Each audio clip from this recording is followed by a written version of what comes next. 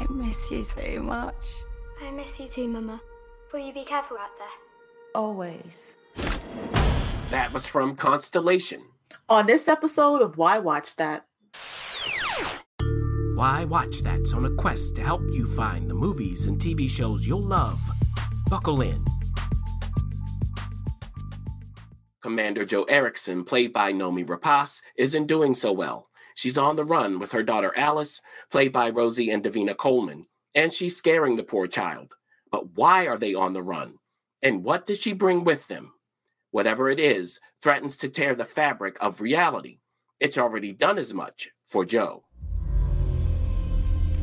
Mama? Where is she? Who?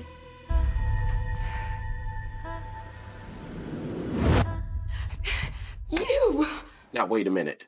What's going on? Well, it all started when Jo was completing a mission at the International Space Station. Things were going well until they weren't. When I was up there, the only thing I could focus on was getting back to my daughter. I miss you, Mummy. Will you be careful out there? Mummy, who was that? That was you and me right before the accident. That was not me. But who's to be trusted? After all, Jo's an astronaut who's well aware of the psychological effects of being in space for a prolonged period of time.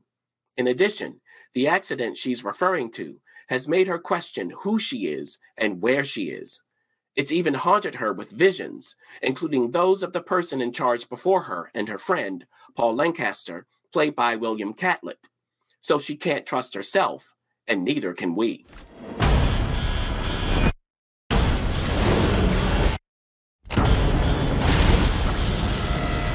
And after all that, somehow she finds herself back on Earth, but in what condition?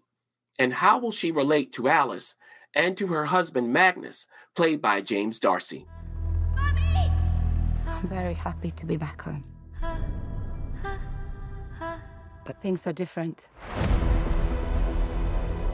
I have a piano in my house, and I don't play the piano. Or maybe she does. As you can see, her mind's playing tricks on her. Her memory's faulty. And this is no trivial thing. It threatens her standing with the European Space Agency and with the very family she loves. Do you have hallucinations? Mama? Yeah. But of course, there's more to the story. You see, Jo's mission included taking a special machine into space to test out a certain hypothesis. It's the key to a pet project of former astronaut Henry Caldera, played by Jonathan Banks, who walked on the moon decades ago. He hasn't been the same since, but how does that connect to Jo? Astronauts go through things they don't understand. That's when people come unstuck. I invented a machine we took into space, and I saw something, but it seems like it doesn't want to be seen. And with that, Jo must race to figure out what happened to her and possibly to others during their extraterrestrial sojourns. But does she have the wherewithal to find the right answers to the right questions? Either way, she better watch out, because there are forces in this world and in the universe beyond that cannot be controlled. People see things up there, and when they get back, they go crazy. This isn't madness. You need to help me. I need to go back to her. Do I seem the same to you? I just don't feel like you're my mum. All right, Constellation. Before we get into this episode, we want to thank you for watching Why Watch That and ask that you like, share, subscribe, comment. And we also want to ground you into the format of this show in case this is your first time here. So, Critic, take it away. Yes, I'm the critic. I've watched what we're going to review, of course. And the producer has not. That's how we work it, because that helps us with the Why Watch That dynamic. Someone who has seen it, someone who hasn't, to help you figure out whether you should watch it or not. Now, if you have seen what we're talking about, just know we don't spoil. So we will be leaving things out on purpose. It's a dance we like to do here. But if you've seen it, you can fill in the holes. So if you don't hear the exact words you think that someone should put in the review, Leave a comment. Don't worry. No, don't leave a comment. I don't want to hear it. Because I'm not going to use the words you want me to use. It's about meaning, not about literal wording. Okay. All right. So with that said, producer, tell us, how can we access Constellation? Constellation is brought to us by Apple TV Plus. This is the premiere of the first season, and you could watch it on February the 21st. Yeah. How many episodes? The first 3 episodes are available on that date. Yeah, they tend to do that kind of thing. Yeah, get you in. Is that wise here? No. It's the same format they recommend for podcasts. It's so interesting. Oh, okay. When you launch a podcast, release 3. Yep. So. Now, with that said, are you willing to watch Constellation? Because I was watching you watch the plot summary, and your eyes were bulging. You had a look on your face like, what in the world is happening? Yeah. See, so I thought this was a movie. And why? Why did you think it was a movie? It just felt very movie-like. It felt like, this lady goes to space. She comes back. We don't know what happened to her. Something, she's trying to figure out reality versus non-reality. Her daughter doesn't know. Is this really her mom? She can't remember her talents. I was like, oh, this seems like a movie that I probably would have watched on TV. Am I going to sign up for this ever, and break down pieces? Oh, I'm open. I'm willing. 8 episodes, yes. 8 episodes. I'm willing to give it a try. It is definitely something. I like this type of content, so that interests me. Yeah. Now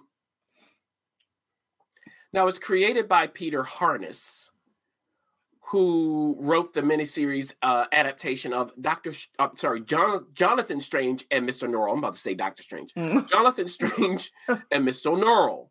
Okay. I thought that miniseries was fine. Okay. I read the book, so I was like, yeah, not bad. Peter has also written for Doctor Who, if that's your thing, and McMafia, a show that was on AMC here in the States I wish they would bring back, starring James Norton.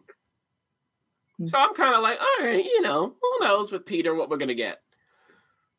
And starting this, the balance wasn't always right, I have to say.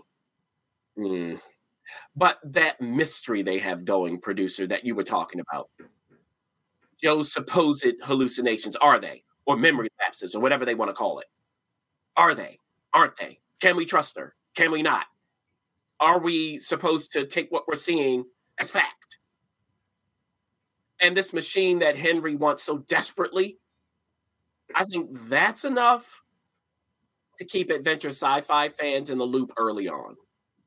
Without it, not so much. I don't know. It's just in and out of what you want to see and then some other stuff. Because some of the family stuff, when there isn't tension underpinning it, is dull in comparison. But necessary. So I understood it. I was just kind of like, I don't know that we need as much time in these moments outside of that core structure of the story. Don't quite know. Because this is an ambitious story to tell. I just think they simply wind up muddled between a family drama / thriller and a science fiction mystery. It's not always just balanced correctly. Now, early on, there are moments with Jonathan Banks, so that's Henry, that achieve the kind of gravitas they're after. Because that's another thing. It's, okay, is this as weighty as you want it to be? So I think some of his moments do. And I think he and Nomi trying to figure out the puzzle, that's the best part outside of when you get some action. Don't think that you're going to get a bunch of action. You'll get some. But that's not really the show. It's not going to be, okay, we're always going to get this big action sequence. No.